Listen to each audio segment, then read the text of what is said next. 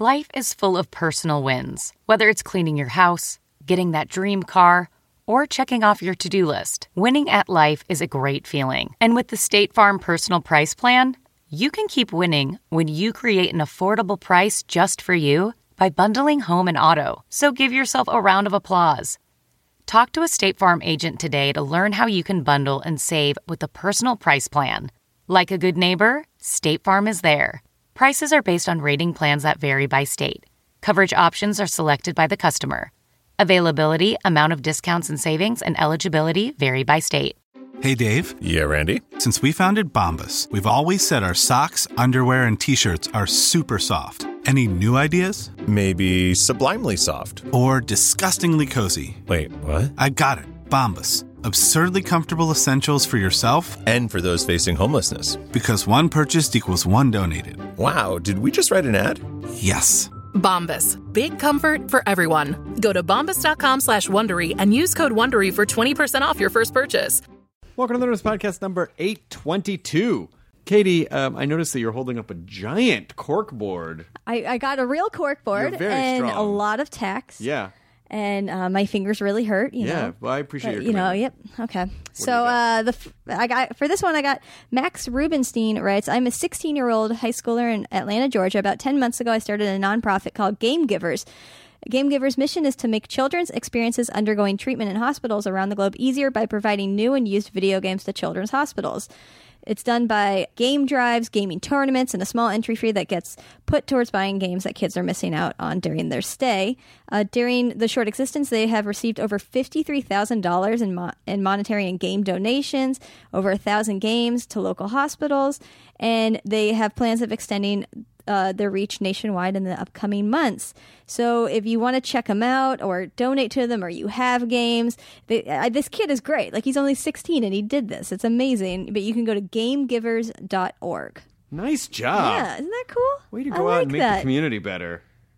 Not all teenagers are snotty. Some of them are helping the community. Be like that boy. Be like the boy. This episode is Billy West, this is the third time Billy West Third is time, back yeah. on. Futurama so much. I just love Futurama. Every so time much. he does the voice, your face just lights up. And It's you're the best.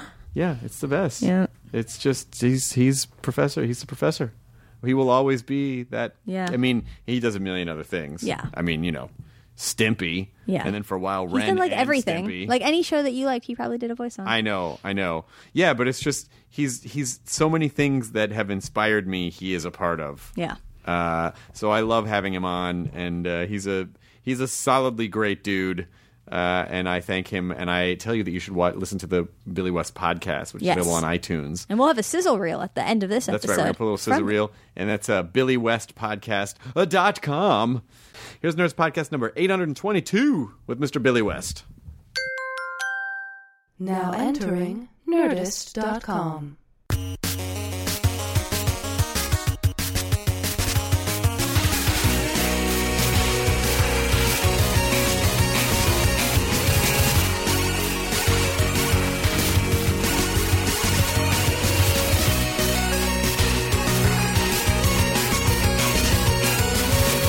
You're in the new podcast room now.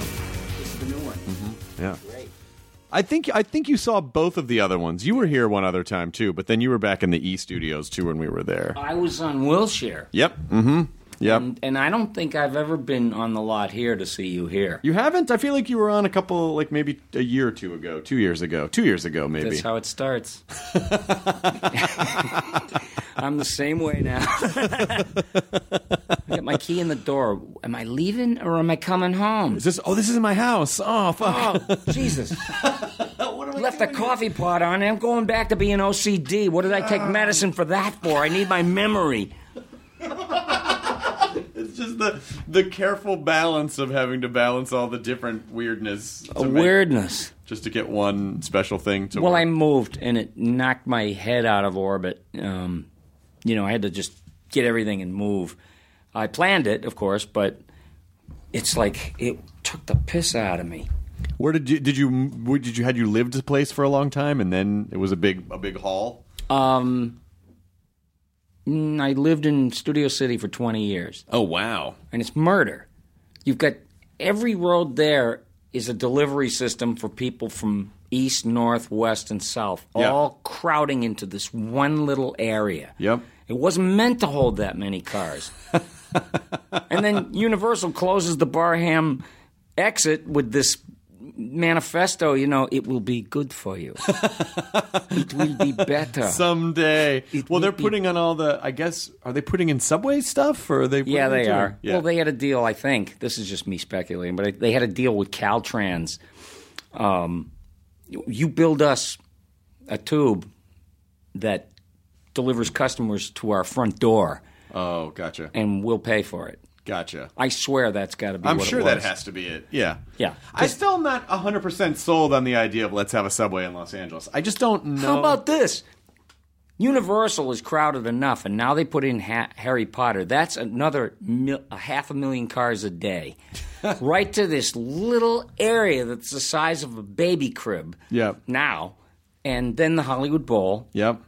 And I said, I got to get out of here. Yeah. I have to get out of here. The crime is starting to sprout up in the hill. I lived on a nice little hill. It's like a funnel web spider trap. The valley. It just like sucks in all the traffic and all the through there. Yeah, yeah. So everybody's either trying to get out of there or come in. There's no easy way. No, it's like a dysfunctional prick. It's like the blood is rushing in, but it's going out just as fast. I thought you were talking about a person because it's so rare to hear the word prick used and to refer to an actual penis. Prick. So I feel like we got to bring that back. Well, there's something wrong with guys that they call each other their favorite part of a woman's body sometimes. Right. So we should just go back to prick. Yeah. Hey, you prick! Touch my prick! I'll punch you right in the dick. I'll punch you in the prick, you prick! Punch you right in the cock. What's wrong with touching pricks? We should touch pricks a couple of times. God, what are you writing down right now? Are you writing let's touch pricks a couple of times? Use of the word prick. Oh, what do you got, a swear jar, Mr. Man? What, you got a swear jar here? Did you get rid of a bunch of stuff when you moved? You must have so much everything from all your shows you work on. Not as much as you would think. I'm actually very surprised. But now they're starting to mean something. Because it's so far after the fact. Like Ren and Stimpy, I see you got a couple of great cells. Oh, yeah. These are layout drawings that I've had these for ages and ages and ages. Boy, they're good. Yeah, they're good. They're good drawings. Look at that. And then all of a sudden, these 20-something producers took over the cartoon business, and I have to watch refrigerator art in motion. Let's all create a substandard. Hey, you guys hear this? Every one of you create a substandard so none of us can fail. Well, it's a counterculture movement. There was a counterculture animation movement, and when John Kay, when actually Ralph Bakshi and then John really kind of brought the artists back into animation. Before that, it was just cheap television animation that they were trying to produce. Not as cheesy as now. But now I feel like it's more of like a punk movement of like, this is a lot of it's bad on purpose. No, you know what? That's a romantic notion. You think so? Yes, because these guys, the most important thing in their lives that they worry about day and night is fail. Right. So if you create a substandard, nobody fails. I guess that's true. You know what I mean? It's like pass-fail system. It's like the guy who does 7% is suddenly equal to the guy who's 98%. Right. It's I don't like it. I hate it. When you watch a sketch show and then the sketches just get crazy at the end because it's really hard to write endings for sketches. So let's just well, do it like the Stooges. You just run out of ending and slap them on horses riding off into the horizon line. God, yeah, one of the I do believe in let's let moments in life happen. You don't have to record everything. But after we did that Futurama send-off show that was at the so YouTube good. station, You're it was just so so much fun. good. Oh no, I gotta tell it. you. Shut up! I'm telling you what I really feel. That's a rarity.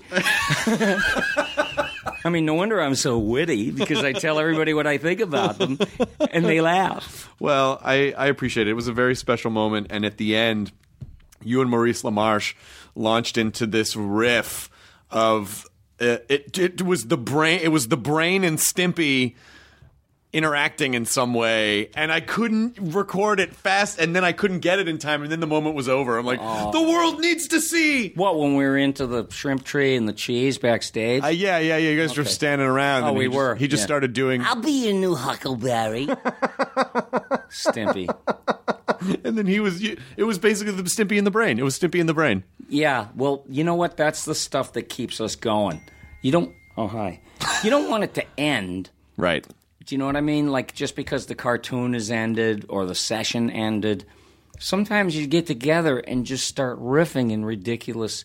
Well, I guess they're not so ridiculous anymore because most people think that incongruous pairings are funny. Yeah. I always did. You know, fish out of water stuff or where something should not belong and you make it belong. Yeah. I on that note, I really just keep hoping that someone like Netflix goes, yeah, we'll do Futurama again. I feel like Futurama has to be the unkillable show that keeps coming back no matter what. Yeah. I was just reading a text. What was it? I'm sorry, I was doodling. Somebody, it's got a threat tone to it. Uh-oh. Yeah, wait.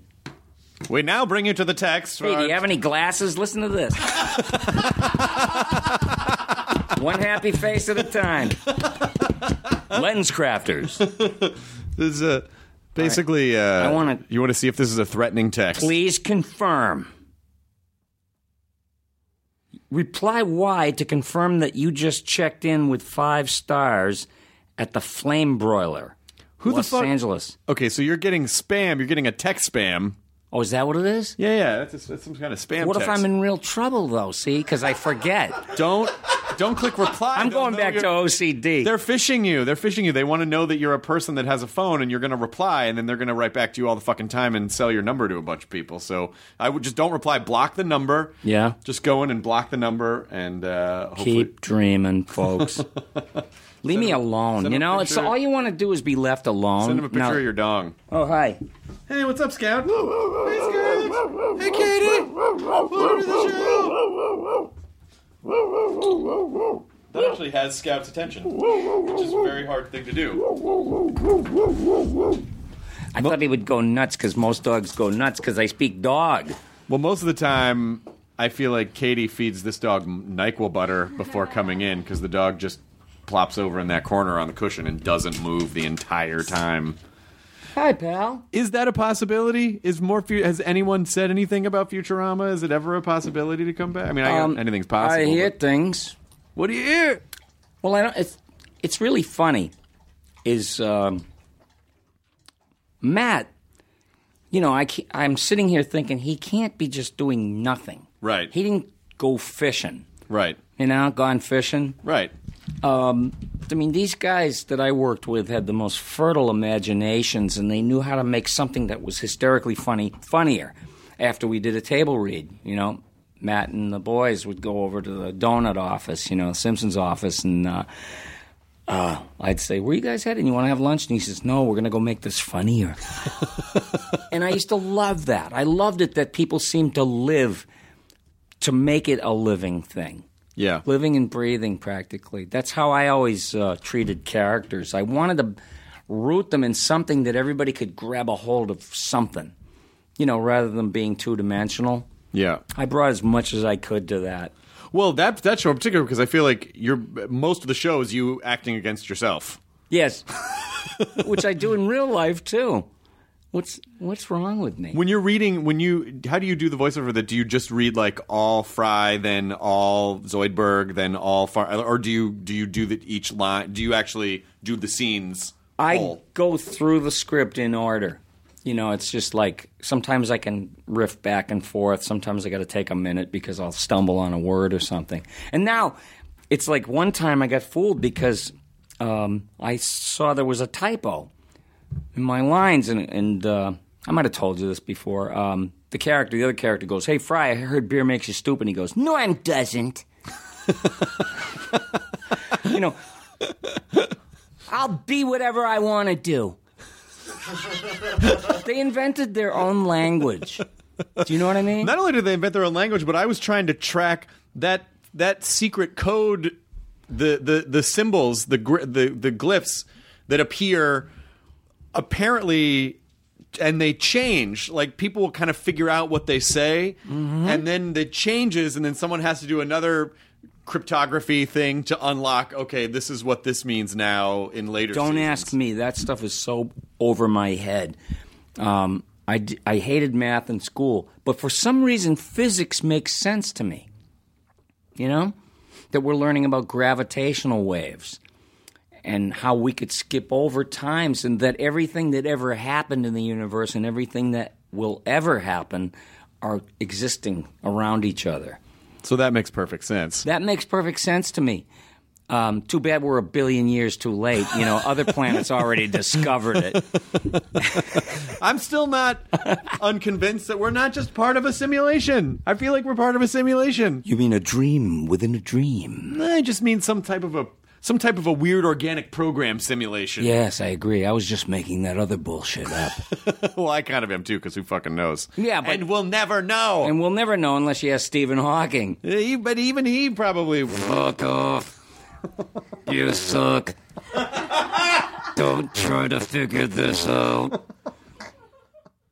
All right. What are the mechanics Young weasels. What are you... Professor Hawking. Young weasels. Did I just say that? What are Young weasels. What are the mechanics of that voice? You really want to know? Yeah. Okay, I'll tell you. I'll Okay. just tell you, maybe it'll make no sense, but there's so many chambers in your face and in your chest and in your stomach where you can produce sounds from, and if you can channel any of those sounds, there's people that can fart the national anthem.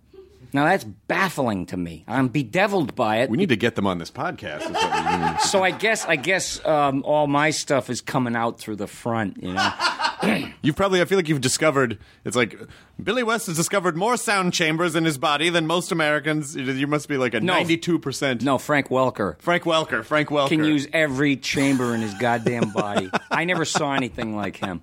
I really haven't. And he's the Mac Daddy. And what did you work with? Everybody knows it. What did you work with Frank on? Oh, lots of old, not Pinky and the Brain. It was on a show called Hysteria. Oh, yeah. Mm-hmm. Which was on for a few years, actually.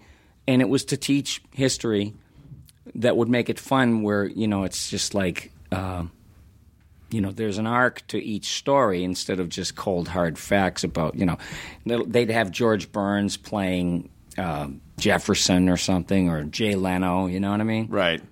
This was in the 90s, Oh, sure. right? I went out to the farmhouse where the help was. And, yeah.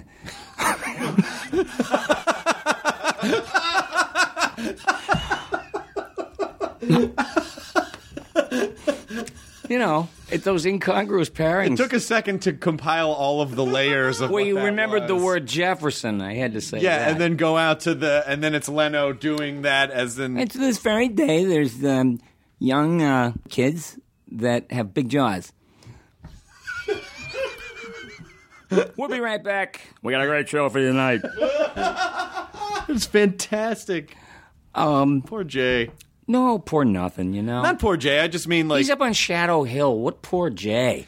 Because I feel like he loves working, and he does. And I don't know how much working he's... I mean, like, I think he can probably do a lot of things. We've tried to get him... I think you'd be great on At Midnight. I think you'd be great on At Midnight, too, because it's... What's that? It's a show I do. Yeah? It's basically just a little... It's like a fake comedy game show. How many shows do you do? You have an HBO special? I had a Comedy Central special. Oh, and I didn't know you were a stand-up comic. I thought you were the best interviewer in the world.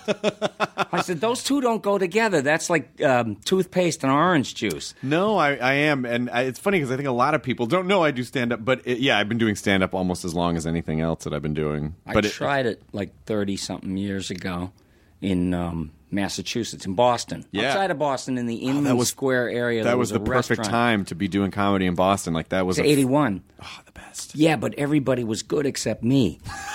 Did you do voices or did you do you? No, I started thinking too much, trying to be funny. But I made fast friends with like Lenny Clark and Jimmy Tingle and Steve Sweeney, all those guys, and Don Gavin and Barry Crimmins, who fascinates me no end to this day. But you wanted to know about this voice, so I'll tell you about Barry. Oh no! Like this is a good we can get to the voice in a little bit. You like that I'm all over the map. Everybody else fucking hates it. No, well, because we have a lot of runway. This guy can't organize a sentence. We have a lot of runway, so it doesn't matter. We can go back to things. We can weave in and out. So the past and the future exist right together. here. This is physics, and what's great about it is that I'll just follow you wherever you go and just kind of see what it is that you want to chat about, and that's what we'll chat about. So there's no... I feel like too much linear structure is... Then you're kind of trapping someone in a box, and then that's where they kind of start to lock up. Well, and get defensive. that's why it's hard for me to explain how I do stuff, because I don't even want to know, to tell you the truth. It just happens. You just do it. I mean, I have like a kid thing about it. It's like kids have magical thinking, and it's when somebody tells you that you can't do something, it's not possible, then you sort of stop there, right? And you're in a box. With me, I mean, it's like a bumblebee. It's buzzing around and flying, and aerodynamically, it's not supposed to be able to fly, but it doesn't know it. But it makes the best Cheerios. Running of Cheerios. There it is. 2 guys took my job since I stopped. Because I'm irresistible. I would love to hear a bunch of tracks of the disgruntled Honey Nut Cheerios bee. Look out. You bastards! I did that on Seth MacFarlane's show. Oh, you did? Yeah, on the Family Guy. On Family Guy, did you? The trademarks were having some sort of a scuffle in a schoolyard or something, and the honeybee got pissed. That's fantastic. I feel like that should fight. I feel like he should fight the old Antonio Banderas Nasonex bee. Oh, the Nasonex bee. See. Boy, was he laying it on. And it was the ugliest creature. It looked like an exoskeleton. When did they come out of their coma after like a half a year of campaign? That thing was frightening to look at. Yeah. It was like Mothra. Yeah, it was a little bit. There was a little bit of a Godzilla. What was the caterpillar, the Japanese caterpillar? Giant. What was the giant caterpillar? I know Gamera the turtle. Okay, I do. Gamera was the turtle. What was the name of the cat? I'm mad at myself right now. Katie's looking it up. Katie, thank you, Katie. Thank you. Godzilla, caterpillar. Hit them keys. Katie's getting out whatever sort of fantasy sports league thing she's in. Was it Mothra? First it was... Okay, it was Mothra. First a caterpillar. Okay, first caterpillar. Scared the shit out of me then. Yeah, well, I mean... But if you know too much, it's like if you begin to think about science, what you're supposed to do and what you're not supposed to be able to do, you're lost. So I don't really want to know what's going on. Well, it's, when people get... I mean, obviously, education is good, information is good. You have to figure out the application of information. But... This Nasonex bee got in here. Oh, I am the Nasonex bee. Going to fuck your face. Gracias. That's very Spanish. It's Castilian Spanish. It's Castilian Spanish, yeah. He's very upper class bee. Yeah, he sounds like he's upper crust. This fancy fucking Spanish bee coming in here telling me how to run my sinuses. With the ugliest face. I thought Jimmy No-Nos had the ugliest face I ever saw. Holy fuck, this thing could scare the raccoons out of the woods. It's a butter bee. A butter bee. Ah! Oh, I love you. So anyway, you wanted to know about the stupid voice. I feel like reluctantly, I'll show you because I didn't know what I was doing, but it was combinations of sounds that are separate from each other that you can make. Like you could go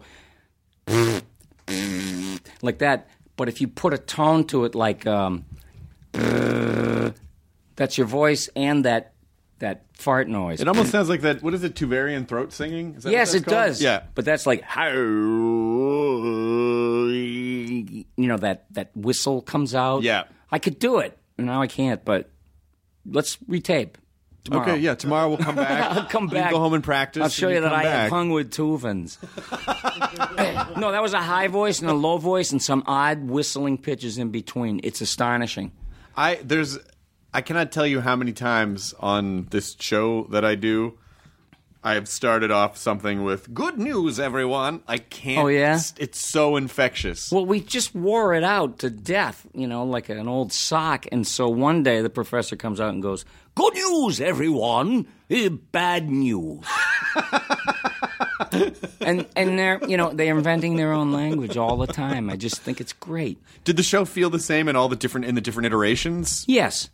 Yes, always. It was pretty much the same crew. I got to work with all my friends that I had been working with. DiMaggio and Phil LaMarche, Katie Segal, Tress MacNeille, Maurice LaMarche, and Dave Herman.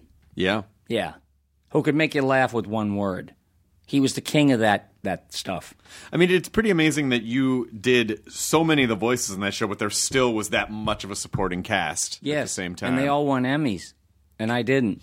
Oh, no. Yeah, I know. Oh, no. You know what? Fuck it. No. If I take the stakes away from everybody, I can never get disappointed. Right. And then one day you might be serendipitously surprised that they want to give you a lifetime achievement. Oh, you mean you're going to spend more than 7 minutes on me? You know, that's what I'm waiting for. I'm up there. I just turned 64. What? In April. That's crazy. I know. Huh? How you feel? Like homemade shit sometimes. No, I'm doing okay for an old geezer. Is there store-bought shit? I feel like all shit is technically homemade. I don't know. Yes, the Japanese were trying to figure out how to make shit so they could make meat out of it. And then put it in a vending machine. Right. I'm sure there's vending machine shit somewhere in Tokyo, like outside of a subway station. You must be able to buy just poop. Konnichiwa. Just... I'm sorry. No, that's all right. What's the weirdest thing that's happened to you this year so far? Now that you just turned 64, like, what was the weirdest thing that happened to you in the last year of your life? Losing my balance. Yeah, you mean like your you gotta physical go to balance? a gym and work on your balance because things begin to happen to you. You know, it's the beginning of your body trying to betray you, and you got to beat it to the punch, right? If you can. It's weird. You gotta. I always said you'd have to spend the rest of your life doing battle with the guy you swore you'd never be. Do you know what I mean? This arch nemesis in your head that you've created. Yes. That ultimately is a lot of who you are. This old guy with like mildew on his head, you know, like algae spots. It's growing mushrooms. You know, these guys, I've seen them. It looks blue-green on the top of their heads. You've seen people with algae on their head. You've seen it. I mean, I've seen these lesions, you know, and it's like, it's too late. Don't do anything.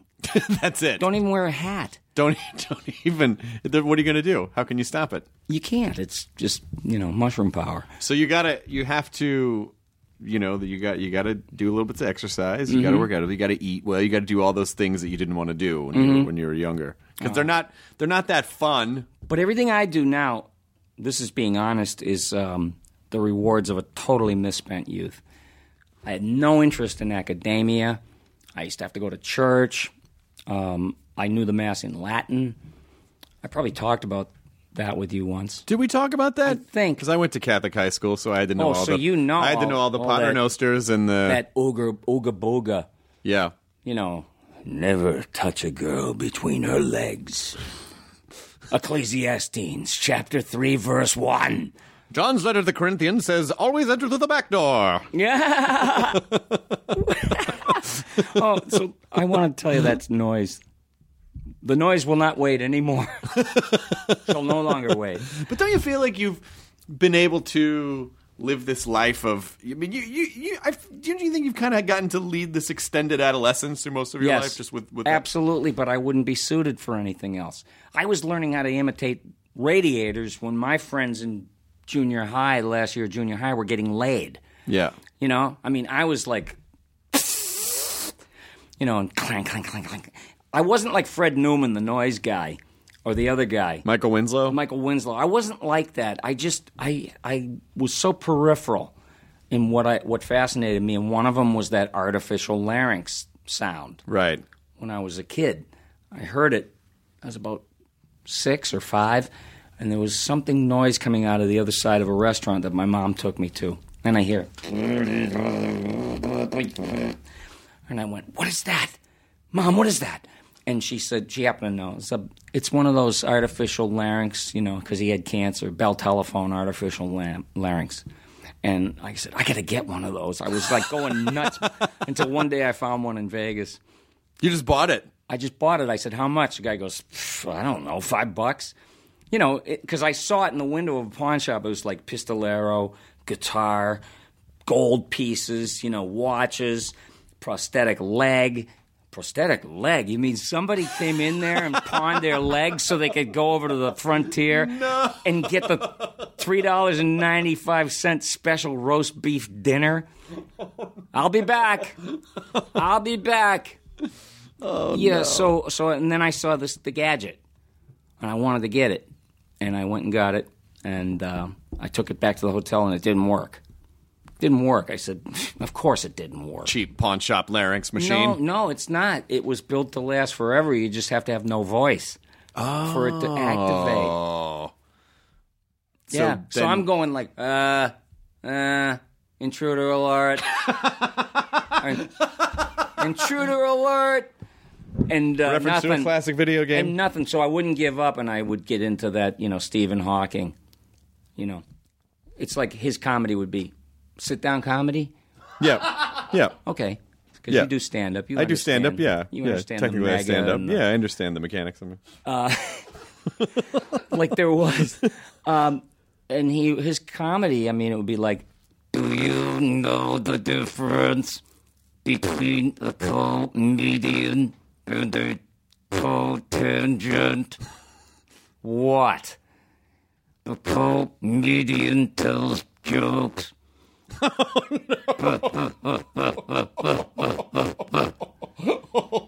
What's wrong with this microphone? So he starts bombing and you flashing out at the audience. Yeah. Oh, yeah. Nothing like taking it out on people who came to see you. Nothing like it making them the target of your vehemence and every other problem you have that you should have worked out. Yeah, we've all been there once or twice. It's part of the journey. It's part of the journey. Do you have a time limit on your podcast? Not really. They usually roll about an hour, yeah. Ish. When me and John came in, we just refused to leave. I think we refused to leave. DiMaggio what's your hurry? What are you going to go do? DiMaggio is a delightful tornado. Oh, yes, he is. And and whenever he's on, I always just make him launch. You can distract him so easily just by going David Lee Roth, and he'll just go, oh yeah, and then he'll launch into the David Lee Roth soundboard because his mind will glue it together with David Lee Roth nonsense. Oh, he's the best. Yeah, he is for that sort of thing. He's a one-stop for nonsense. He really is. One-stop shop. He's great. But the reason I said that is because one of the things I wanted to do was tell you about was my podcast. The Billy West podcast. Yeah, you probably heard about it. I have. It's very silly. Well, me and Jim Gomez, you know that name. Yeah, I know Jim. Probably met him like years ago. Didn't he work on Ren and Stimpy? Absolutely. Yeah. I think he wrote Space Madness. I think he wrote Space Madness. Yeah. He's a jack of all trades as far as animation. He can direct. He's produced stuff. He can physically animate and do storyboards. He and I started this podcast just to have some creative fun, but mainly to test out our recently developed projects and turn them into audio cartoons. You know what I mean? Why not animate them? Just what we did. And original series, I want Billy Bastard. He's this puppet. It was based on me when I was drinking and drugging. Yeah. Where you had to suck your tooth in the morning to find out what you might have eaten for dinner. or whom. We pitched that idea for 3 guys, and then a couple years later, these 3 guys go out and make The Hangover. It's the same. It was the same exact thing. God. Yeah, but you can't copyright an idea, so. You can sort of. Screw it. I'll never run out of ideas, and they will. Yeah, fuck you people. Yeah, but we also have VO guys on, but that was like I didn't want to interview my voiceover friends and make the rounds. I'm not a great interviewer. I'll admit it. Robbie Paulson's a great, Robbie Paulson, he's such a lovely. He fucking love that guy. Yeah, I don't know how lucky, a person can get. Like I walk into a room and there's all these guys, the Tom Kennys and Maurice LaMarche's, John DiMaggio's, all of them. I hold them in such high esteem, and it's like I still go to school when I watch them at their best. Oh my God, yeah. And it never ends.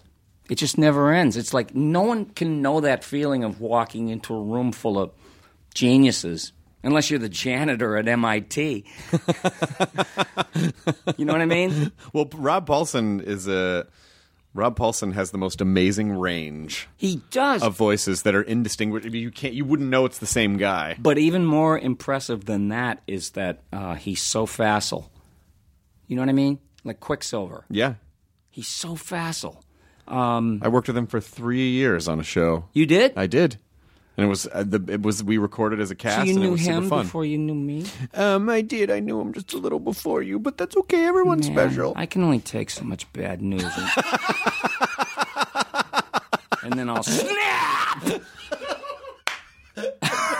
Don't push me, I'll snap.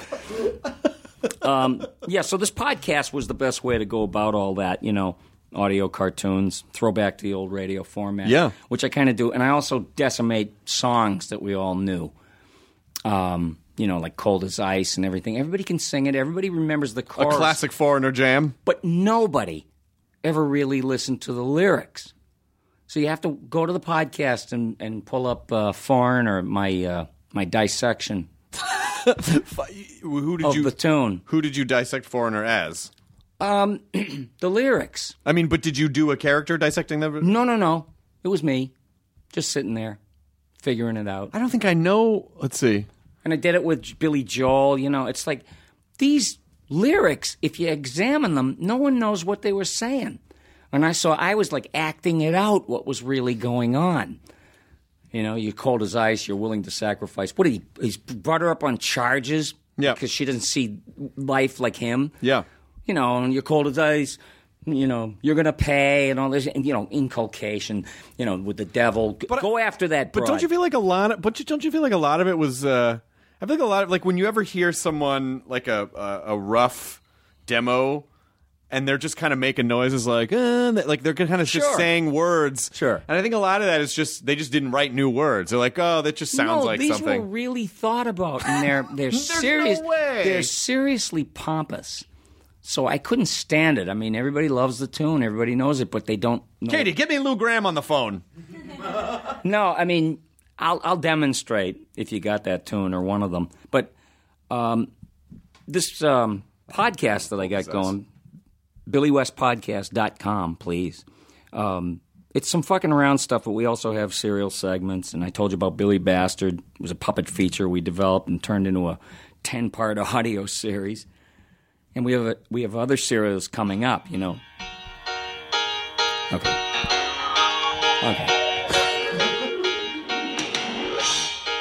You're as cold as ice. And what are you? You're willing to sacrifice our love. Well, who knows better than you? He's got her up on charges. You never take advice. So why are you empirical evidence of advice? He knows. Oh, he's seen it before, so he's a type player. He picks these girls. You're throwing it away, and you're digging for gold. These are some serious charges. But he's seen it before. It happens all the time. Yeah, to him. Listen to this pompous march, The men of Annapolis.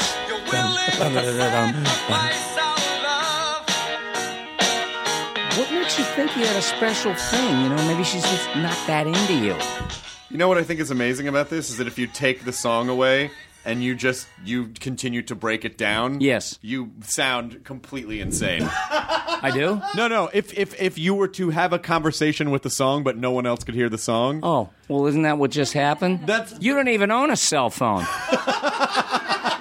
I don't believe in them. That came out of my ear. I found one more chamber to produce noises from. I don't believe in cell phones. I don't think they exist. Oh, I don't either. I've never seen one. I've never seen one out in the wild. I don't think they're real. No. I don't think they're real. Down the cell phone hole. Lou Graham. Fucking Foreigner. Well, you know what? I love them and everything, but I've heard so many lyrics from that particular era where, God, it was like guys were running roughshod on women. Like just because some guy gets hurt, he's going to sing these opuses, and opera pieces about how much he hates her. He's got to get his feelings out. Yeah, well, see, love and hate are on opposite sides of the same coin. Yes. Lou Graham. I think they're on the same side of the coin, to be honest. Well, they're out there again. Foreigners out there touring maybe again? They've read some feminist books, Jermaine Greer, the female. You're as cold as ice, but totally justified, I know. Yeah. I've seen it before. It happens all the time. You can really sing like him, though. Not like DiMaggio, though. DiMaggio. Oh, yeah. DiMaggio can get up there, and Robbie Paulson gets up there, too. Oh, does he? Oh, yeah. Yeah, well, Robbie's a true singer. He's a real singer. I've sung with him and played with him. I'm surprised we haven't done more music, all us guys. But these guys are on my show. I'm trying to get every one of them in sequence. Charlie Adler. Yeah. God, he's like the mad woman of Chaillot. He has so much energy, and it's this wild, he's like a Tesla, lightning generator. Yeah. Yeah, I have different expressions for each person, like what they do, how they make me feel. And it's inspirational. So I got them on as people in my regular life. That's what I write about mostly, is talk about people that were in my regular life, like my neighbor over in Studio City, and two old biddies that used to come down and keep asking me if I was okay. Why do they think you were not okay? That's what old women do. Why don't you fix your collar? They're like Judge Judy. Close your mouth. Look at me when I'm talking. Don't look at your shoes. It's like that. It's like they never stop being second grade school teachers, You know what, though? I kind of understand it because already, I look at teenagers now and I'm like, God damn it, you don't know. You don't know what But it's true. Doing. You don't know. Like my dad said to me, it was true. It was true. We didn't know anything. But you think you know stuff. Yeah, and then you go, those little fucking 20-year-olds. I know what you're saying. You don't know anything. But they... And I remember being that age, and I remember speaking with authority. I remember speaking like I knew stuff, or or talking back to my parents like they were dumb and I didn't know. Well, they wouldn't cross-examine you. You had the upper hand. You had this energy, kinetic energy to just dance around them. That's what every 20-year-old is endowed with. And I just feel like a lot of social media is a lot of 20-year-olds saying stuff like they know what's what, and I'm just like, you don't know, and I just get all cranky and no, you know what? It became very apparent to me when I was 10 years old. I knew in my heart of hearts that adults were full of shit. I just knew it. I could see it. I was like a little old man. I never had a chance to be a kid because I had a really rough start in this house of horrors I lived in with my dad. But I just sat like a little alien. I felt so disenfranchised from the other people in my family, except my mom. She was great. But, uncles, this and that, I was busting hypocrisy. And why was I so busy with that in the golden years, not the golden years, but the wonder years. Yeah. Yeah, that you shouldn't be having to manage your family at that age. And watch out that they go to bed okay without leaving fires, cigarettes. That's a really terrible position to have to be in, to be caretaker of. I was. Ugh. You don't have kids, do you? No, I don't. Because I had such an alcohol and drug problem. It took me, after I quit, like 20-something years ago, it took me almost that much time to cut through scar tissue. Oh, sure. It really was. I thought I was in the pink, I thought I was doing great. And then you realize I was like the same little kid that was trying to look at others to see how you laugh or how you get mad, like an alien. Well, you kind of when you start down that path, you're kind of deferring all these emotional things. You're not dealing with them, so you're shoving it down by self-medicating, and you feel better in the moment, but you're causing long-term damage, but you're not fixing the problem, so it just compiles and compiles and compiles. And so I think the confusing thing for people is when they quit, they don't always immediately go, hey, I feel amazing. It's like, no, you kind of just got to get it's like you got to scoop all the garbage out of your yard so you can see what's wrong with the soil, and then you can kind of... Well, a lot of guys don't want to pull that boulder and look at what's underneath it. It's like mostly millipedes. Why guys don't get colonoscopies. It's like they don't want to see all this vermin under the rock. Right. Doesn't mean it's not there. That's right. But it's just don't want to look at it. That's true. It's no fun. But I was like, I became kind of dead serious when I stopped drinking and drugging. I was playing rock and roll music. I was in bands. That's what I did. I couldn't wait to get out of high school. I counted the days down since the 8th grade when I was going to get out of high school.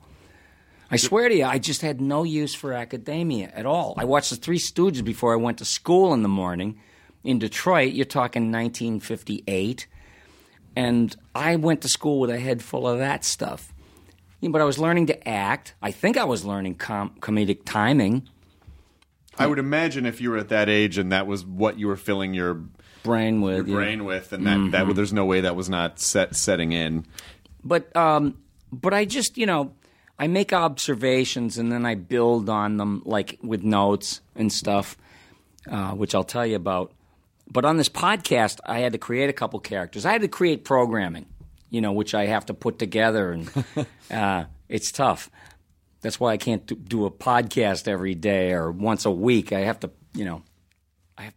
sort of meet them out. Yeah. Because, I want them to be half entertaining, which they're very funny. They're great, and a lot of people have checked it out and talking about the characters, and they're getting involved with some of the characters that seem real. Yeah. Like Kim Jong-il, wanted Futurama to come back, so he started his own cartoon studio.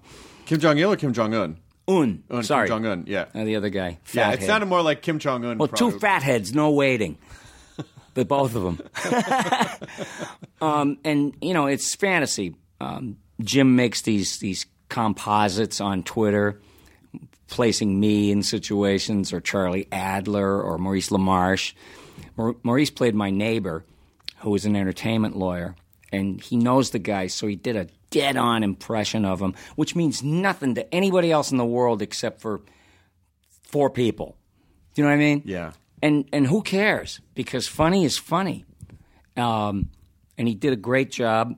I'm waiting to get Robbie in. But I had to create some characters in case I couldn't find people. And one of them is the guy who owns the podcast. We call him the littlest CEO. Now, he's got an Armani suit. He's some fucked up 10-year-old or 8-year-old and who thinks he's in charge of everything. And he has money. He has, like, unlimited money, and he'll come in and bust our balls. I was listening to your podcast. Yeah? Did you like it? Fuck no. Well, why not? Because it's lame. It doesn't sound anything like reality. It's contrived. It's like you're bullshitting your way through an hour. I want to fucking fire you guys right now. Oh, man, you're going awful hard on us. Well, you deserve it. And imagine a 10-year-old or a 8-year-old with his Armani suit on telling you what to do, what's what. And, he's a little scutch, as my Italian friends say. But it's all just kind of combing the farthest corners of all the shit that you're working. I mean, it's like this type of work had to have been so therapeutic for your life. I'll tell you why. Because me and Jim Gomez, we've pitched shows, and you walk in, and there's 23-year-old girl executives with fuzzy pink sweaters and an engagement ring. Like the dental assistants when you went to the dentist and the girl was going to get married. She had the big rock and the fuzzy pink sweater. And Mad Men. You're going to have a great life, yeah. But that's what it was like. I said, "Who? This is Lil Hollywood." The Adventures of Hollywood when it was Lil. Right. Like our gang. The Terror of Tiny Town. Did you ever see that movie? It was all done with little people. Yes. That's what the world began to look like to me. Probably because I'm old, but we had to make a commentary on it. So I thought, well, let's have this kid. We were working on him. And we were going to use them for something, for a cartoon, actually. But, good ideas, they stick around. I just want to do something with every one of them. Like Billy Bastard, it was based on me when I was drinking and drugging, but it sounds like Buddy Rich. You ever hear those Buddy Rich bus tapes? Oh, yes. Where he's walking around on the bus as it's traveling, and the band is, filled the bus. And they're sitting there, and he's doing, like, Spanish Inquisition. Who played that motherfucking flat note? You motherfuckers! I'm gonna get me an all L.A. band tonight, and don't think it's not possible. It's very fucking possible. And what are you doing with that beard? I kind of like it. They sounded like British guys because he ran out of American guys. He said, I rather like it. Well, shave it off. I don't think I will. Shave that motherfucking beard off. This is the Buddy Rich Band, a band with faces, not the fucking House of David. And this character... Was it that bad? Yes. I don't remember it. Yeah. I feel like I've heard him stomping You around. come up here playing like high school clowns. You play shit for me. Oh, and the trumpets are taking over the band now? You're so fucking loud over there, you don't know anything about dynamics? Is there any part where he's right, or is there any part where he's just a complete He obsessive might lunatic? be right, but you gotta remember he was a superlative. And nothing was ever going to be as good as Ella and Frank and all the monsters he played with. That was the real deal. And then you've got these guys that got a Berkeley College. It's like, yeah, he's angry, man. He's got to get some anger management. What? What were you just saying? I was reading your lips, motherfucker. What were you saying? I was just saying that, sometimes there's better ways to deal with your anger. I'm not angry. I'm happy because I thought you guys were fucking good. But you're playing like children up there, fucking children. I love this character. But I had to tone him down because I didn't want the podcast to be totally profane or anything. Of course. Because I did all the dirty stuff on the Stern Show, Right. I mean, the blue stuff. We ran wild. It was like every day you were incurring the wrath of certain people, and most people got it. But we used to be free with the lingo, but we never swore though. That's the thing. You couldn't before. People thought we did. Now we can, but you couldn't. But I mean, before. I made up my own words. Like Robin was fighting with one of my characters or something, and I said, it was Red from the Tube Bar. I just brought him out of mothballs and put him there, Robin, I love that Robin. What? She black? Oh! And then she would say, listen, you old racist, you vajunt.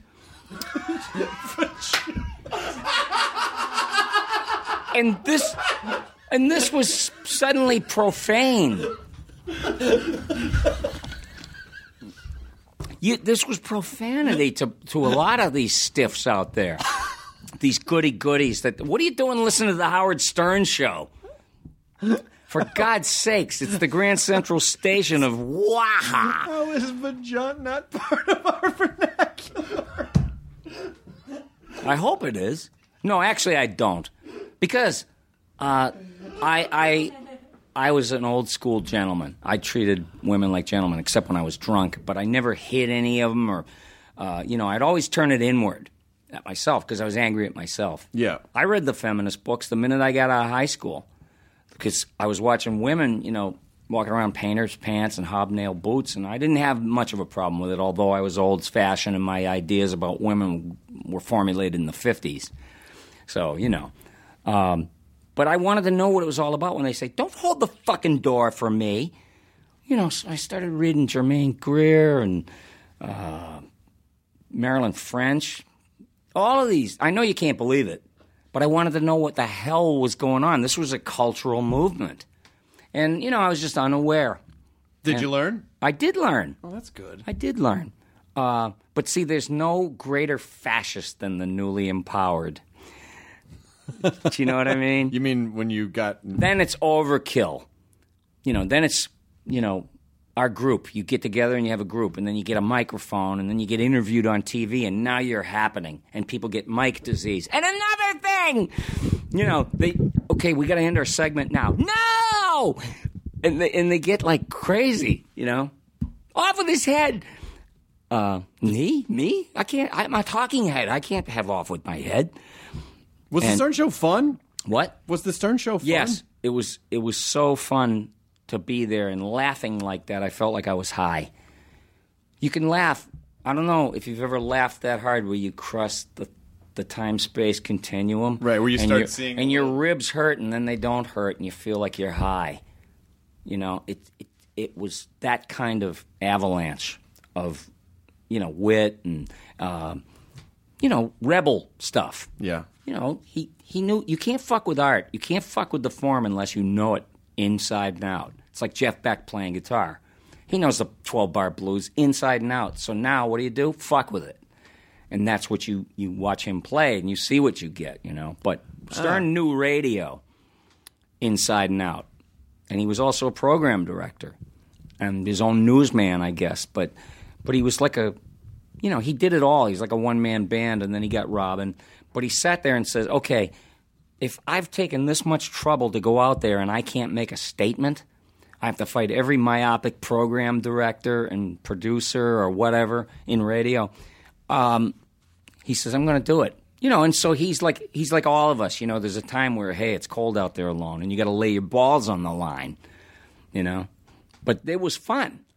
More than fun. Well, that's why I think all of the copycats that followed once he started getting famous was really interesting because it was basically a lot of the language without the substance. Mm-hmm. So it's sort of like what you were saying. Is like he knew the form really well, so he could fuck with it. But it was a complete piece.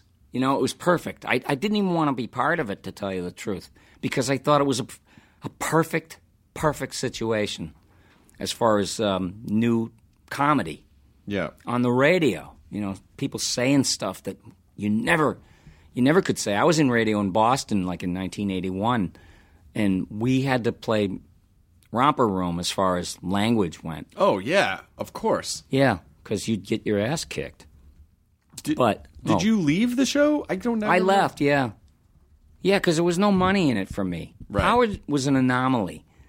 There's only like one or two other guys that made like unbelievable money. Right. And Howard earned it.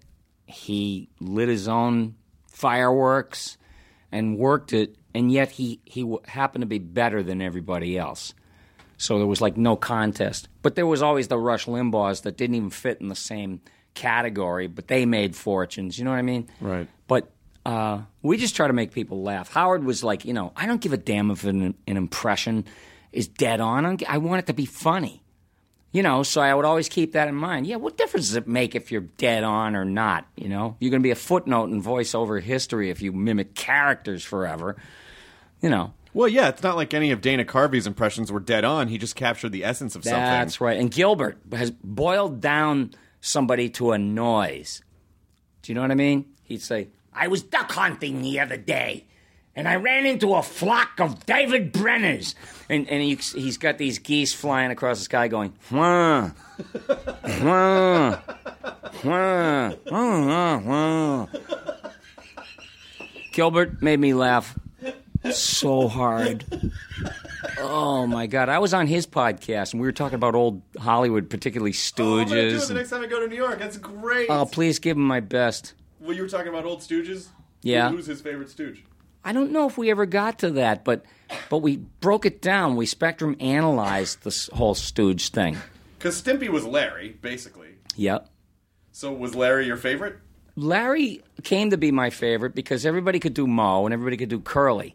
But no one gave a damn about Larry. And I started fixating on him because I was one of those people that devoured the Stooges. It's like the guy who loves lobster so much he keeps sucking on the legs, right, looking for something more. He'll even stoop to the green tamale inside of a lobster, just to keep the game going. And I was like that.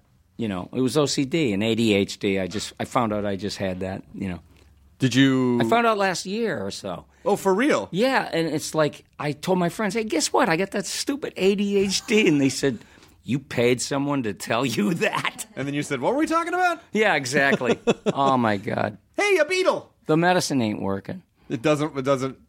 Were you ever worried that, like, if I medicate, it's going to take down some of the edge off my character? I worried in the beginning because it was suggested, because I was born with chronic low-level depression. I was diagnosed for it. So I never had many happy days, no matter what. Even if my life was going great, there was the sword of Damocles. My speech would be staggered. I'd run out of breath, and I'd have these little twinges of something I did wrong 20 years ago. Like, ooh. And you're not supposed to hang on like that, like an Akita, to somebody's leg. This guy said, well, I'm going to put you on some depressants, low dose for now. And I said, let me ask you something. Yes. That's what he sounds like. Yes. And, yes. And I said, what if back in the slave days, they had bupropion and Wellbutrin and nifazodone that addresses mood and well-being. Puts you at ease, so you're not like going out of your mind at odds with yourself right there in your head. What if it was around during slave days and here these slaves were out there? How could you express anything except just, being beaten down and tortured and everything? Well, they invented the true American art form, which was 12-bar blues. They sung out their pain, And I said, what if you had all this stuff back then and you gave it to them and they were okay with it? I don't know. But what did he say? But he said, that's a very interesting question. I said, well, you know what I mean. I mean, would the House of Blues be standing there today where a bunch of white guys in three-piece suits are having jambalaya and crawfish and they're looking up at these black icons, having no idea who any of them are. And, he said, well, I've had people tell me, they were creative people, that they were doing the best work of their career because they were focused. Right. And that helped in taking the pressure off of this depression that makes you just squirm day and night. Which probably, kind of feels like you don't want to get out of bed, you don't want to do anything, it's just too overwhelming to focus. If they had this stuff, Van Gogh would have 2 ears still. It's possible. You know what I mean? I think about history. And since everything that has ever happened and everything that ever will happen is right here in this room, we've created a millionth of it. But yeah, I took some notes. That's what I told you. I don't have an act, but I took some notes. I saw the most amazing thing yesterday, and I bet you know about it. What? Tom Kenny sent me an invite to go to this little Mexican place over near Glendale, I think, Victory. Okay. And a huge crowd is there. And I had a feeling it would be because it was the 5 blind boys of Mississippi. They were electrifying, like gospel and power and majesty. And I was lost. I never let myself go to music like that ever. I didn't trust anything. Didn't trust anybody. So Tom Kenny knows about the coolest stuff. Oh, yeah, but my friend Eddie Gordetsky, you must know him. I don't know Eddie. Eddie's his name is in the credits as producer for so many hit comedies, He was with Chuck Lorre. Oh, okay. On all those shows, and then he created Mom, pretty much. Oh, gotcha. Okay. And that's a killer show. Yeah. But me and him were bums 30 years ago, working at a radio station in Boston. We were as high as rats, and we'd be lying out back, near Fenway Park, and we'd look up at the sky, and I'd say, "Oh, the sky is blue. It's fucking blue. I know it. It's fucking blue. This is not brown, so it must be blue." Coke, rap, barking tuna. Yep. Swimming up the hallway. So I said, what must it be like? What must it be like to be the guy, to be the fucking man? And he would sit there and go, we'll never know. And meanwhile, he is he's to me, he's the like man. Sheldon Leonard or Aaron Spelling, right. what I mean? And I'm whatever it is I did. I can't, name my qualifications or call myself a particular thing, but I have been working steady for over 20-something years, 27 years. Yeah. So, that's being up there in your craft. I mean, it's hard to – you get so used to – rejection or putting out fires, or that when things actually start going well, it can be a little hard to recognize. But you leave the ground suddenly and you don't know what the hell to do. It's like the runners that trained with rocks on their back. Right. Once they were off, their feet must have felt like they left the ground. Yeah. So we were kind of out of that whole thing. But I got to tell you, I was in a crowded room full of people, and they were nothing short of electrified, and me. That we were singing. We wanted to hold hands practically. When was the last time you saw that in the afternoon? In Glendale. No, it was such an amazing thing, and it was the closest you could get to the old days. This guy sounded like Wilson Pickett and a lot of those gospel soul singers. He was right up there with them, I swear, and he was an older guy. So he's one of the real McCoys, and I was so filled with joy and love after experiencing this show. Because he was out there. I mean, this was real, Mr. Hardwick, let me tell you. It was like, my God is a good God. Sing with me, y'all. And it set me on fire. And he's spreading this, it could have been me, that man in the wheelchair with no feet. And the singer spread this message of love and light to as many people as he could, so it set us on fire. And did you take that away with you? Yes, I was filled with, all the good things that are important in life that you let go of because of how you're forced to behave in crowds of people that is relentless. Right. It just turns you into a rat. Well, most of that's self-imposed. I have that, though. I'm bad at, when I get near people, like if I'm at a restaurant and there's people, sitting right next to me, I talk really quiet because I feel so... And I can't help it. I get loud. I can't help it because I get on this crusade or whatever it is my thing is that there's no way people don't recognize you. They go, you sound just like... People do. Because they're so familiar with Philip J. Fry that... Who's just like you, just a little higher. Yes, like when I was 25. Right. Which is what I did. But I went out in the world, and instead of trying to spread joy and love and everything, I picked hell. Studio City Ralph's. I was filled with good cheer and benevolence and love for all mankind till I parked the car.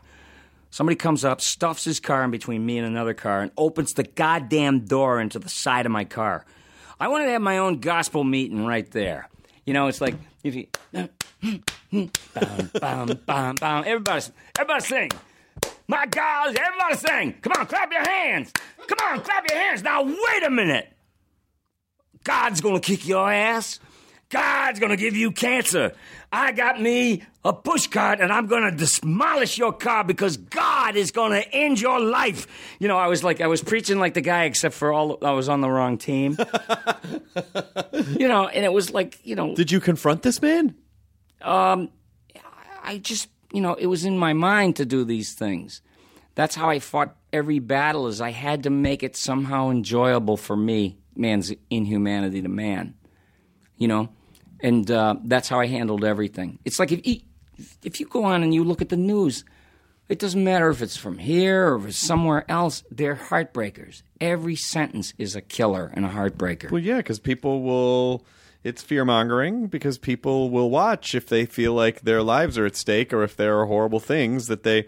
there are horrible things in the world. There are also good things in the world. But a lot of people still deserve a shopping cart into the side of their car with me commandeering it. An eye for an eye, an Armageddon for denting my car. You godless, bloodless, apathetic fuck. Oh, that was just Billy West. He was just in the parking lot. Yeah. Well, I had a crowd, Yeah! Yeah, brother! Do you ever... have you ever been in a situation where you're able to use the voices to an advantage? No. Really? No, because the opposite happens. You're embarrassing them.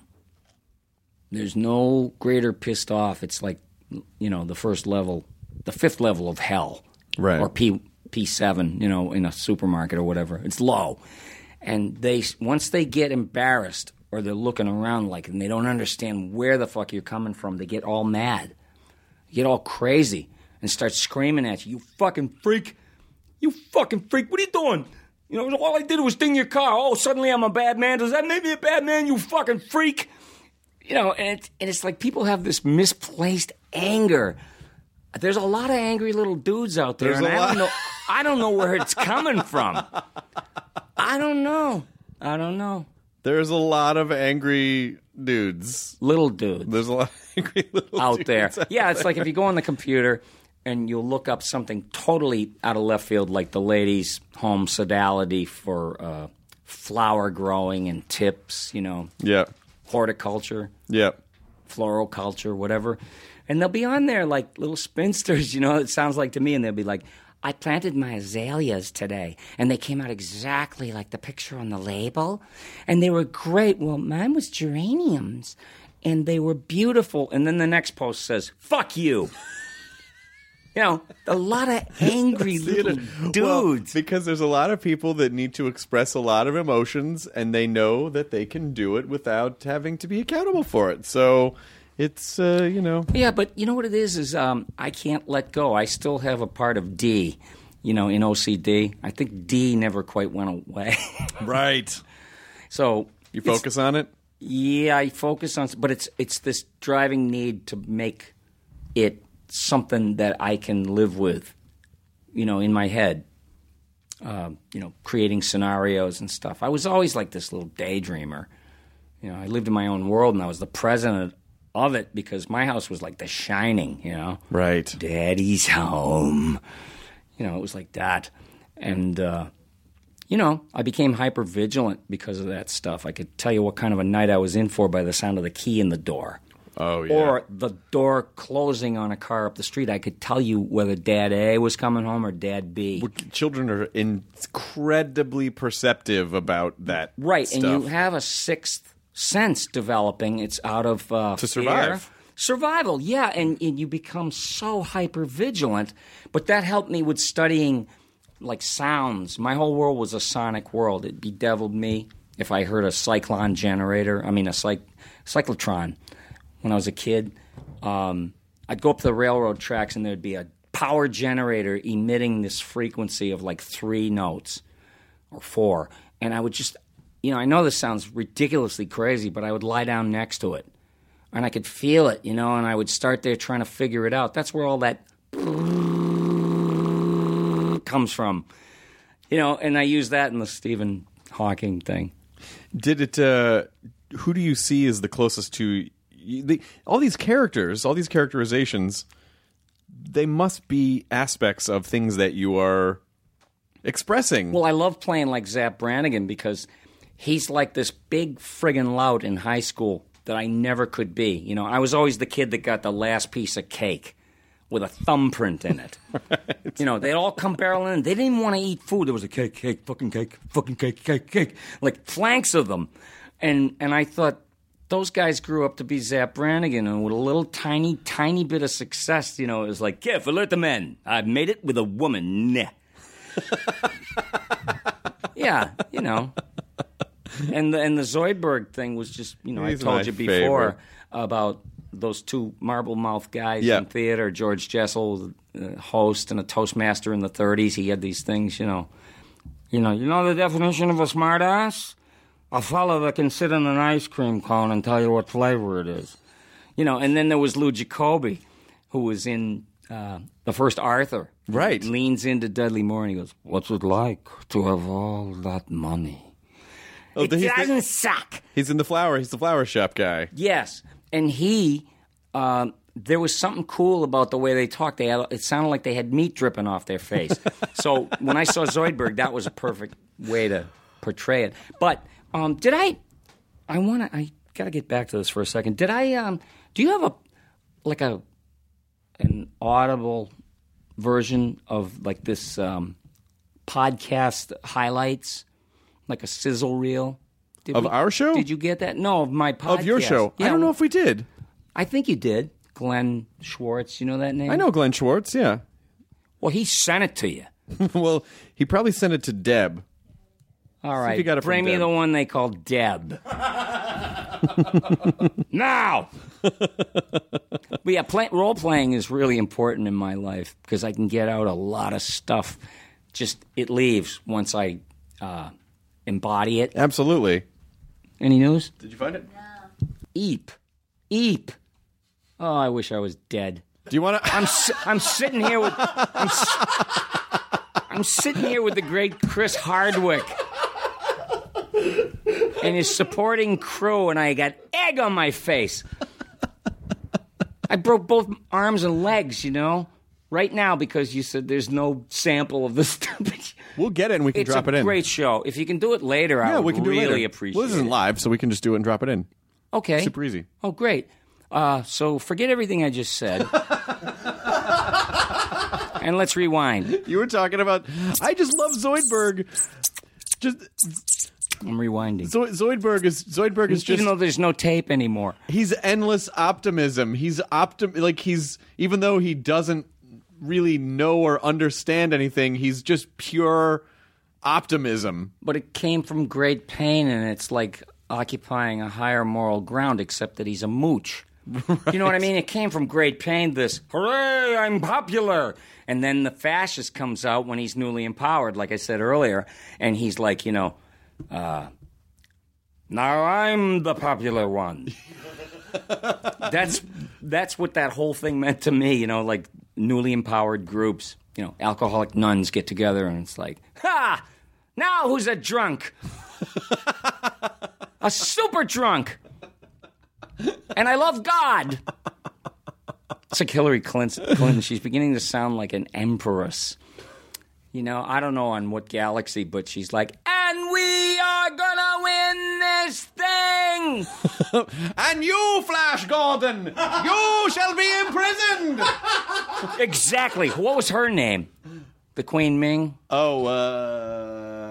She's just like that, though. I can't remember. It's the Attack of the Giant Pantsuit. Well, if there was one movie that needed to be remade, it was Flash Gordon. They really did not nail it the first time. No, they didn't. They really did not nail it. No, you got to get Hillary, when she's doing the talk show circuit afterwards. And she'd be like, kiss my ring! Genuflect when you see me! Avert your eyes! Yeah, she sounded like a shrill school teacher the first time out when she was running for president. So now it's just like this imperious tone. Yeah. Yeah. Do you... That pantsuit, though. The hen suit. I always call that my aunts, and when my mom started wearing pantsuits, I said, oh, y'all got your hen suits on today, don't you? How did that go over? Not good. Not good? No. Humor is not appreciated at home. What are you working on right now besides the podcast? Are you juggling shows? I finished up the 7D for Kids Disney, and I was playing Bashful. Yeah. Yeah. And the 7D, the dwarves. Yes. 7D is a new take on the Seven Dwarves, and it's a really great show. You got the same writers that were doing Pinky and the Brain and Tiny Toons, Sherry Stoner. These are genius writers, and they're so funny, and the show is fresh. When somebody says do a kids show, I'm like, oh, I can feel the oxygen leaving the room. I can just see this pandering, and make sure you enunciate every single word or the kids won't get it. It's funny. I listened to a lot of mishmash when I was a kid, and I understood every single word. Didn't you? Yes. Why are they, you've got this perfect learning machine, and it's us who fucks them up. Like thinking that they're not able to handle basic skills. Right. Without some sort of encouragement, cosmic encouragement from cartoon characters or something. Well, and also, I feel like a lot has been lost in the way of... I feel like so much of that industry got so hyper-focused on, we have to make shows that are just for kids. We need to do all these psychological profiles and make shows that are just for kids. But what you lose by doing that is that the parents don't want to watch those shows because they're mind-numbing. And so you lose that kind of Muppet magic where it's like, hey, we'll all watch these together because there's something for all of us, and we can do this as a family. Well, that was a great idea when it was Rocky and Bullwinkle. Right. Because cartoons... were relegated to like the animated ghetto by early 60s. They had all that classic Warner Brothers animation, and then they made it cheap went away. For television. But Rocky and Bullwinkle, Jay Ward was smart enough to use the greatest voices available in the world. June Foray. My God, she's like 99 now. Oh, wow. And when I met her, I wouldn't let go of her. I was stunned. I lost my shit when I shook hands with Jeff Beck. It was like I couldn't stop shaking his hand, until he started, like, looking at me. And same thing with her. I said, June, she's the voice actress of the world, She lit the way for all us lunkheads, back in the Ice Age, along with Mel Blanc and Dawes Butler, Don Messick, Paul Frees. But they were all used on Rocky and Bullwinkle. And they came out of the Warner Brothers stuff and Hanna-Barbera. So he had all these fantastic people. So there was something in it for your stupid uncle to enjoy. Right. Like these jokes that might a little bit too sophisticated for somebody my age. But I swear I got them. I really did. I might have been 10. or 9 when I first saw them, but I got everything that was going on. Upsidasium, that new element that could make you fly, or Mount Flatten. There used to be a J. Ward store in Los Angeles on Sunset Boulevard. The Bullwinkle Emporium. Yeah, and so it was Bullwinkle holding Rocky, and I think the statue might still be there, but now it's like a pet hotel or something. It's not.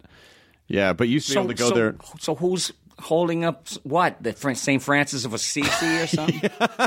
He's holding up Rocky and Bullwinkle. No, I think the statue might still be there, but I think it's behind a gate.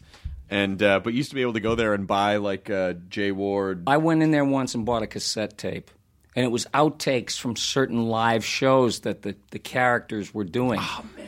And Bill Scott would go to like these theme parks, Six Flags Over Nothing, or I didn't even know where it came from, but he would say, "Isn't that nice, children?" And you heard Peabody in him. He was just hosting, and then you could hear the Bullwinkle in him. And these other guys, it's like, well, there's something you don't see every day. Yeah. What's that? A frog with a jet suit on, or something. That was the running gag, like two old men on a park bench who think they saw it all until, the cartoon universe comes down and hits them and punches them right in the dick. Right in the prick. Right in that prick. Hey, you got some good prick physics. I was wondering what it would cost. Everyone's like, how much money would I have to make to be able to go to Matt Groening and go, can I just produce like an audio Futurama podcast? Just like a mini 4-episode, 5-episode arc. Because I feel like we can't get Dave Herman. Where's Dave? He lives around here, though. I know him. He's like the family guy. He's a family guy, like in every sense of the word. He's got great kids, smart kids. His wife is great. But it was hard to get him out, and I called him and I said, listen, Dave, we're going to go see Mad, Mad, Mad, Mad World at the Egyptian, 70 millimeter. This was an important movie in a lot of comedic people's lives because it had every comedian of the generation in the movie somewhere. Sid Caesar, my absolute hero when I was a young boy. Jonathan Winters, another hero of mine. And everyone was in it. Jack Benny and Milton Berle. And it's this crew of crazy people that think they're onto this treasure map, and they're all like sneaky, taking their own ways and everything, and the police are watching them the whole time. And the movie is about chasing these people. Now, during the movie, I think it was Reel 5 that was missing, and someone had to come out and said, ladies and gentlemen, we're gonna get to Reel 5 as soon as we get it. In other words, it was sent without Reel 5. Oh, no. This is a chase where it's an ongoing thing where they're trying to find something. And meanwhile, some poor schlub is hightailing it to Van Nuys to a warehouse to find Reel 5. Oh, no. And I could see him coming back. I'm coming, Mama. I'm coming, Mama. Like Dick Shawn. But you couldn't get Dave out for the... No, I got him out for that. And he said, well, that's kind of old school and everything. I said, will you just come out? And he brought his son. And it was me and guys like Andy Paley and I think you know a lot of these guys. Yeah. And he's watching it and he was stunned how funny it was. He was just stunned, Hey, the old school works still. That's why I think you could talk him into coming out. I don't know. You could bang it. You could bang that out in it. We could bang that out in 2 days. He's an interesting guy because he's the guy at the table reads that was always in Texas. Mm-hmm. Like Dallas or Austin. Wasn't he working on King of the Hill? Yes, he was. Mm-hmm. So in the middle of our table read, there was this contraption where we could hear him and he could hear us. So when it came for his lines, it would sound like this, And I swear, like Scruffy the janitor, one word. He was the king of the one-word stuff where he could fracture you, split you apart molecularly by his delivery of a single word. And to me, that's like, oh, my God, that's nirvana. This is my mission. Is to figure out how to produce a Futurama audio miniseries. This is my mission. Yeah?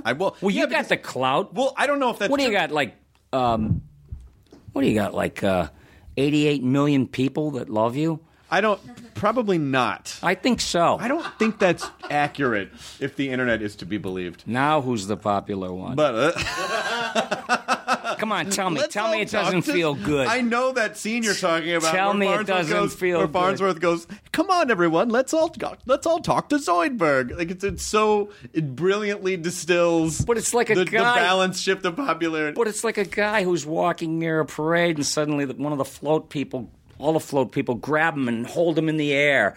And he'd be like, "Huh? Look at me, But king of the world." what's the one that killed me when you guys go? It's the one where Fry is his own grandfather.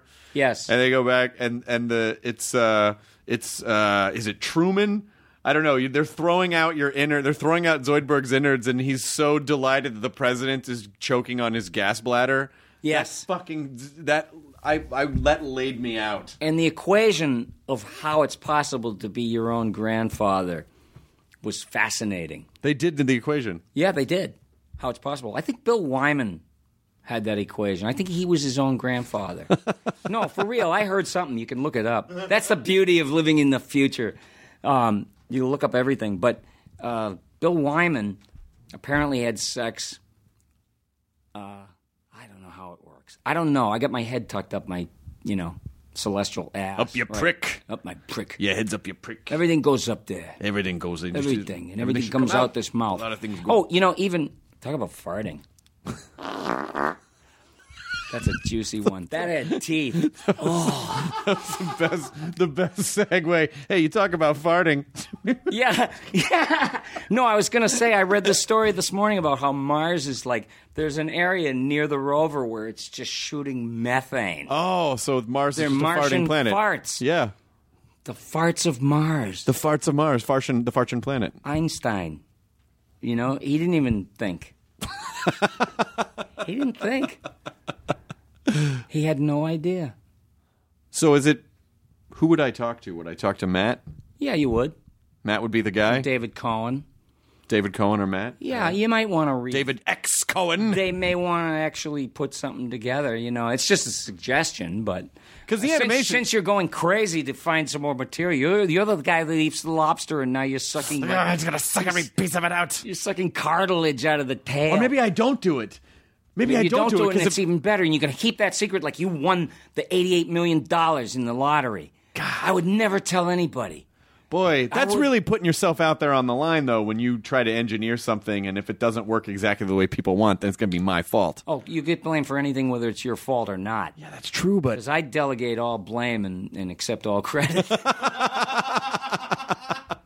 Even with you. I'm a vicious prick. I appreciate your honesty. Oh, yeah, I learned real fast here, The guy that's shaking hands with you, there's a giant tongue that comes out and goes... like a lizard. Oh, I learned right away how to be tough and play with the Hollywood boys. All right, I'm going to get on this. I'm not kidding. I'm going to fucking really try to figure serious? this out. Yeah, I think it's one of the best shows. It's one of my favorite animated shows. Do you think everybody thinks that should be something?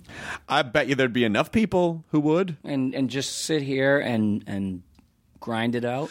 Because I think the way to do it is it's not an extension of what already... I think it happens just kind of... I think you capitalize on the True Detective thing of we're just going to do a limited miniseries. So I think it takes place, within the storyline because I feel like the show ended pretty beautifully. Yeah, I thought it did. I didn't. So you can't do it afterward. You can't do an after. No, not really. But Matt's singled out me and John DiMaggio and Maurice LaMarche. We were up at Universal. It was the premiere episode of the new Simpsons season. This was last year, and he's knee-deep in people that want to talk to him, of course. And he's like the Michael Jordan of animation and stories and programming. But anyway, people are trying to get near him, and then he looks up and he sees me and John and Maurice. We were just waiting to not bother him. You know what I mean? And he said, "Hey, I got to talk to you guys." And I was like, "What?" And came over and he says, I got this thing. And I'm trying to sell it, and he was getting a little vague at that point, which is beautiful to watch somebody like him just go, I don't know, aw shucks. Yeah. And it was beautiful to see. But he said, I want you guys to do voices. So. But you have no idea what it was. I have no idea. And I don't think it's, like a Quinn Martin production where there's an epilogue to Futurama. Right. You remember those Quinn Martin? Of course. This is the FBI. The Act Streets of One. San Francisco, Yeah, a Act Quinn One. Martin production. Epilogue. Yep. And then Police Squad made fun of all that stuff. Of course, Police Squad feasted on the sucked all the lobster juice out of Quinn Martin. Was all the What a thought. What a thought that he was swimming in the ocean for 150 years and he almost made it, but someone caught him. and just sucked all the juice. And like 25 people are going to eat him. Hey. Dipped in butter. Quinn Martin. Epilogue. Any food that still has a face on it, you are fucking dominant. You cannot dominate a creature any more than to eat its fucking face. That is the most you can dominate a creature. You're talking to a guy that's been vegan for close to 24 years. Well, you're going to be healthy for a long time. Yeah, I mean, I'm like, somebody said, I said to my friend, it was Eddie Gordetsky. He's so funny, but I said, yeah, I don't eat dead animals. And he said, I'm going to be one someday, so what do I care? And it was funny, but I stuck to it. I stuck to that whole thing. I get turned off, but I'm not a fascist. I wasn't newly empowered, like looking at other people's food in a restaurant. You have any idea what you're eating? Right. You can hear them squeal before they die in that boiling water. Oh, great. Now I have a boner, too. Look what, Now I have a boner and I'm hungry. and look what it took to put this thing down. To take them down and dip them in butter. I always feel an extra badge of honor when Katie giggles. Because I just feel like it's very hard to make her laugh. She's heard everything. Is? Yeah, well, I'm not like a comedian by trade. So to hear something like that you're discerning enough to not swing with every pitch, while I do. I have to ask you a huge favor, and it's a very cringy request, and I apologize. What are you but talking about? I'll give you money, or I'll donate to your favorite charity, or whatever. Nathan Fillion got DiMaggio to do Bender on his outgoing message. Really? Yeah, and I want to outdo him. You do? Yeah. So what would I have to do to build a Futurama scene? Write it. God damn it. Write it. What do I look like? Improvisation? You do. I read what's I read what's put in front of me, Jack. And it's worked for a real long time. I got a formula, see? I got a system. Don't you know? Don't you know? I withdraw my request. No, I'll be glad to do it, but I don't have anything good to say. You know what it is? I'm always... And I know you guys get asked to do that all the time. I'm afraid of cliches. I mean, you could just... People pull Fry and Zoidberg, etc., et al. Off of the internet with the memes, Shut up and take my money. Yeah, that's one of the big ones. Answer the phone. I'm sure there's dialogue that people have constructed. Like the Schwarzenegger one? Oh, my friend Jess Harnell, you know him? Yeah, I know Jess Harnell. Yeah, he's the best. And I don't know him personally, but I know they're about to go back on tour with the Animaniacs. Yes, and Tress McNeil and Tress and Robbie, yeah. And Mo, I think, yeah. But, Jesus, it was like, what was I saying about this? It reminded me of these guys. What was I saying? Wait, I got to take some Ritalin. Schwarzenegger. Oh, Schwarzenegger, yeah. Jess Harnell's car had the GPS as Schwarzenegger. Oh, yeah, you had that for when Terminator came out. From every movie. It's like, take it right. And then, you've gone too far. It was so beautiful. I didn't care. I wanted to keep getting lost. So I could hear this lovable lunkhead say shit. Yeah. That's amazing. I remember That's postmodernism at its best. Of him doing himself. Doing himself on a GPS. Giving GPS directions. Postmodernism. Yeah, I'm trying to get Rob and Jess and Tress and Mo to. I want them to come on to promote that tour, and just come on and fuck around. Now, that's why I thought about Jess, and I always think of everyone else I know. So that's where I got lost in space. So the Billy West podcast is on iTunes now, I assume. Yeah, it's BillyWestPodcast.com. It's one word. Nice. And there's episodes up there, and you can start at the beginning, which is advisable. but it's a fun way to just, if you need any kind of weird laugh, it's it's not that peripheral. I mean, we talk about real things in life, but we take it too far. Yeah. And it's edgy, and it's real funny, and it's better than college radio, okay? Okay? Poor college radio kids like, hey! Okay? Come on, you guys. We're going to play a cut from Steak and Guns. What? Was it Goofy Name Night? We're going to play... Goofy Name Night's the next band. Yeah, right, at the Viper Room. Tuna Fish and Hornets, tonight only. You never heard Tuna Fish and Hornets?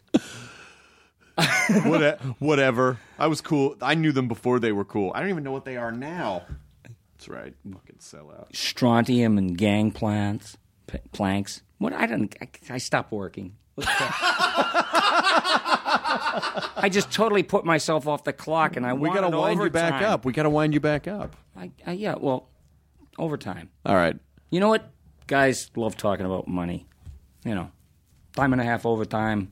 You know, when you listen to a table full of guys, they're always talking about money. Yeah, $800 on the back end. You know, are you kidding me? You know, there's got to be $1,500. Yeah, I had that happen to me. You know, time and a half overtime, and that was all bullshit.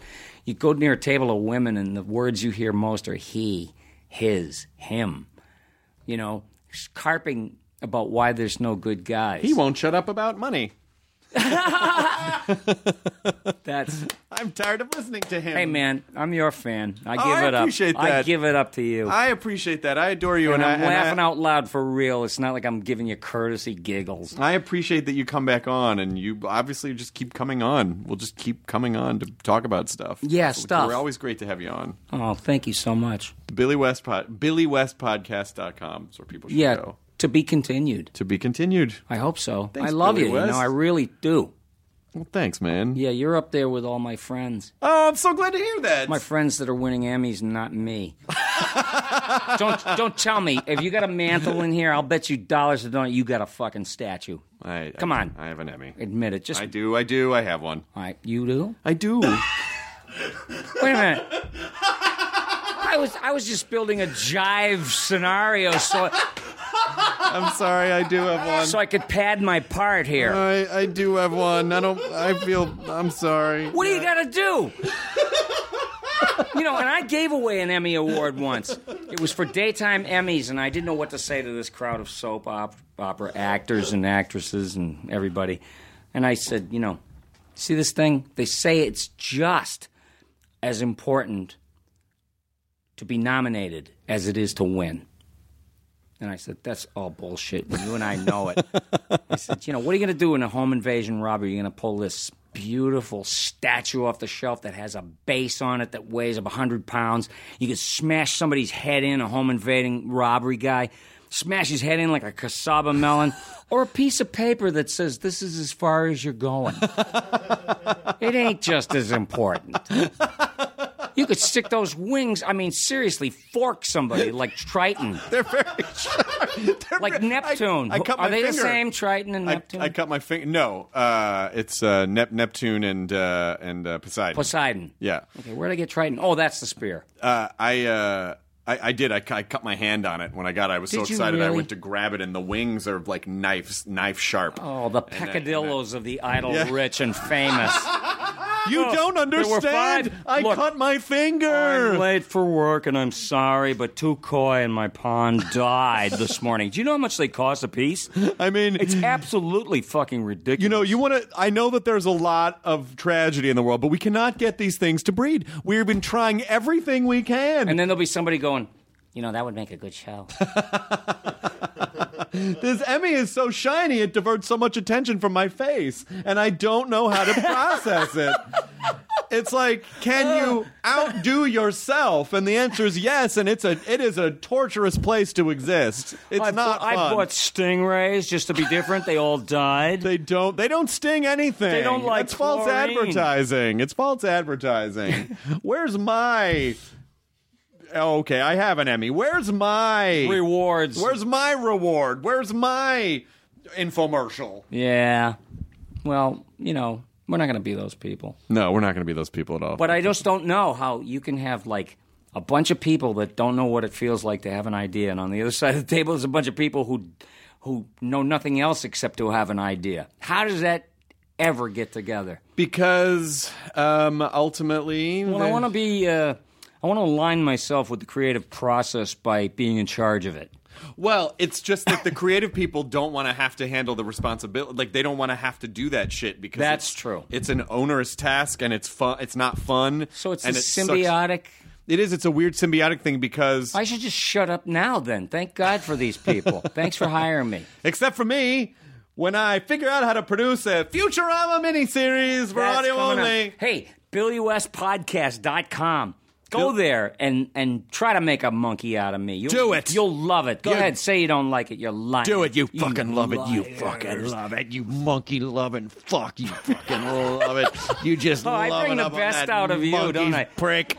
You touch those monkeys bricks together. You touch those bricks together. It's the only way I can come. I love to have a comedic genius, a guy who's like an intellectual breakdown into applesauce before the end of his show. What up? Thank you. Thank you, Billy. Don't you think? No, Katie doesn't. She doesn't. She's clapping out of obligation, really, because she just wants it to stop. Enjoy your burrito, everyone. The end. That was awesome. Was it? Absolutely. Thank you, Billy West. Thank you. I love coming to see you. Would you sign our guest book? Yes, and I'll make an answering machine. Oh, I feel terrible asking that. Why? Because it's the most pedestrian thing you can ask. It's been off the air for how many years? It's over, Johnny. It's over, Johnny. Stand by for action. We're about to launch the Billy West Podcast with special guest star Jim Gomez. Anything can happen in the next 40 minutes. Podcast! Well, hello, everybody. It's the old Prairie Oyster here. Floyd Smoot and the All-Day Hangovers. Take it away, Smoot. We're here in downtown Detroit. What's happened here's a shame. The city's dead, the river smells, and the buildings rot away. Now this here is the story about the angriest guy in town. 2 6-packs in and a pint of rum. He can't tell night from day. Billy, you pawned my oxygen tank for the last time. I think my lung collapsed. Emigre? Emigre? Now, you wish. You're riding with the Minutemen now, Beaner. What the heck is this? The Pledge of Allegiance? I'm an American. I have a right not to know squat. You want me to prove I'm an American? I hope this isn't a waste of jet fuel. That stuff is expensive. What kind of car could you drive here all the way from India? Wait for it. Wait for it. Dun, dun, dun. The Hindustan Ambassador. Well, I do have a collection of beagle skulls.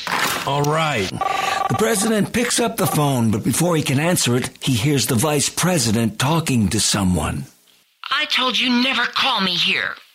Honey, the secret plan Bong's away is engaged. Our agent is in. We'll see you in Mexico. One of the sous chefs, mistaking the bag of weed for oregano, empties it into a giant container marked oregano. Cripes. Okay, you're on the air. Hello? Are you a person of means? Let's start there. No, I am not. Do you drive a car? Not at my age. So what do you do? Nothing much. Just me and my friends just sit around looking at each other, all waiting to die. Listen up. I want you to meet the newest member of our little podcast family. A real man. Professor Thinko. Goodbye. Okay, here's our first caller. Yeah, go ahead. You're on the podcast with Jairaj and Thinko. General Scheisentrauser debriefs the debriefed Billy. So let me get this straight. You say the dude looked like a lady? Never mind. Look, this isn't Operation Reach Around Secret Agent, Joy Boy. The vice president takes the group of Chinese investors on a tour. All right, gentlemen. Prepare yourself for the unfathomable, the gastronomical, big bionic bovinity, the cornerstone to my grand plan. Meet CX-39000, Rousey, the genetically engineered, refried, bean-eating, mad cow. Okay, you don't have any right to call in because you're terminated. And you, Jairaj, you're the bedwetter. Shut up. Shut up. I had one little thing happen once, so shut up. Oh, yeah?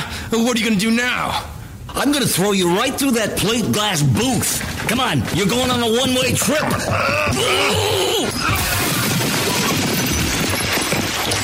I love the sound of breaking glass in the morning.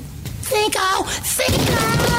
You ring. Get him out of here! He's gone berserk! No worries. Let's go, buddy boy. I'm here today. You know why?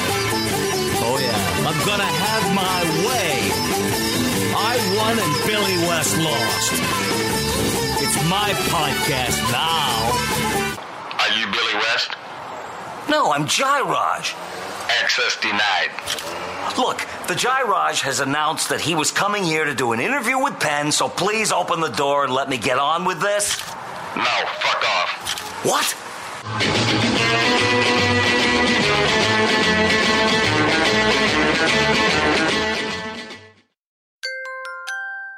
Now leaving Nerdist.com. Enjoy your burrito. I feel like I was blindsided because it's a competition show. From the producers of Jury Duty and The Bachelor. We have scoured the earth for the 14 greatest reality contestants that were available during our production window. Comes a reality competition show about reality competition shows. Nobody has dared to find out who is the actual best at just being on a reality show. I'm your host, comedian Daniel Tosh. It's win or go home. Each episode, our contestants will face new challenges that will test their strength and lack of life skills for a chance to win $200 million. Thousands, not millions. $200,000. Prepare, because it's about to be ugly, crying, lots of fighting. Tasha, I have to defend myself. Celebrating 25 years of reality TV with your favorites. I have diarrhea. You cannot do this to me. What in gay hell have I got myself into? The GOAT. Stream free on Amazon Freevee or Prime Video.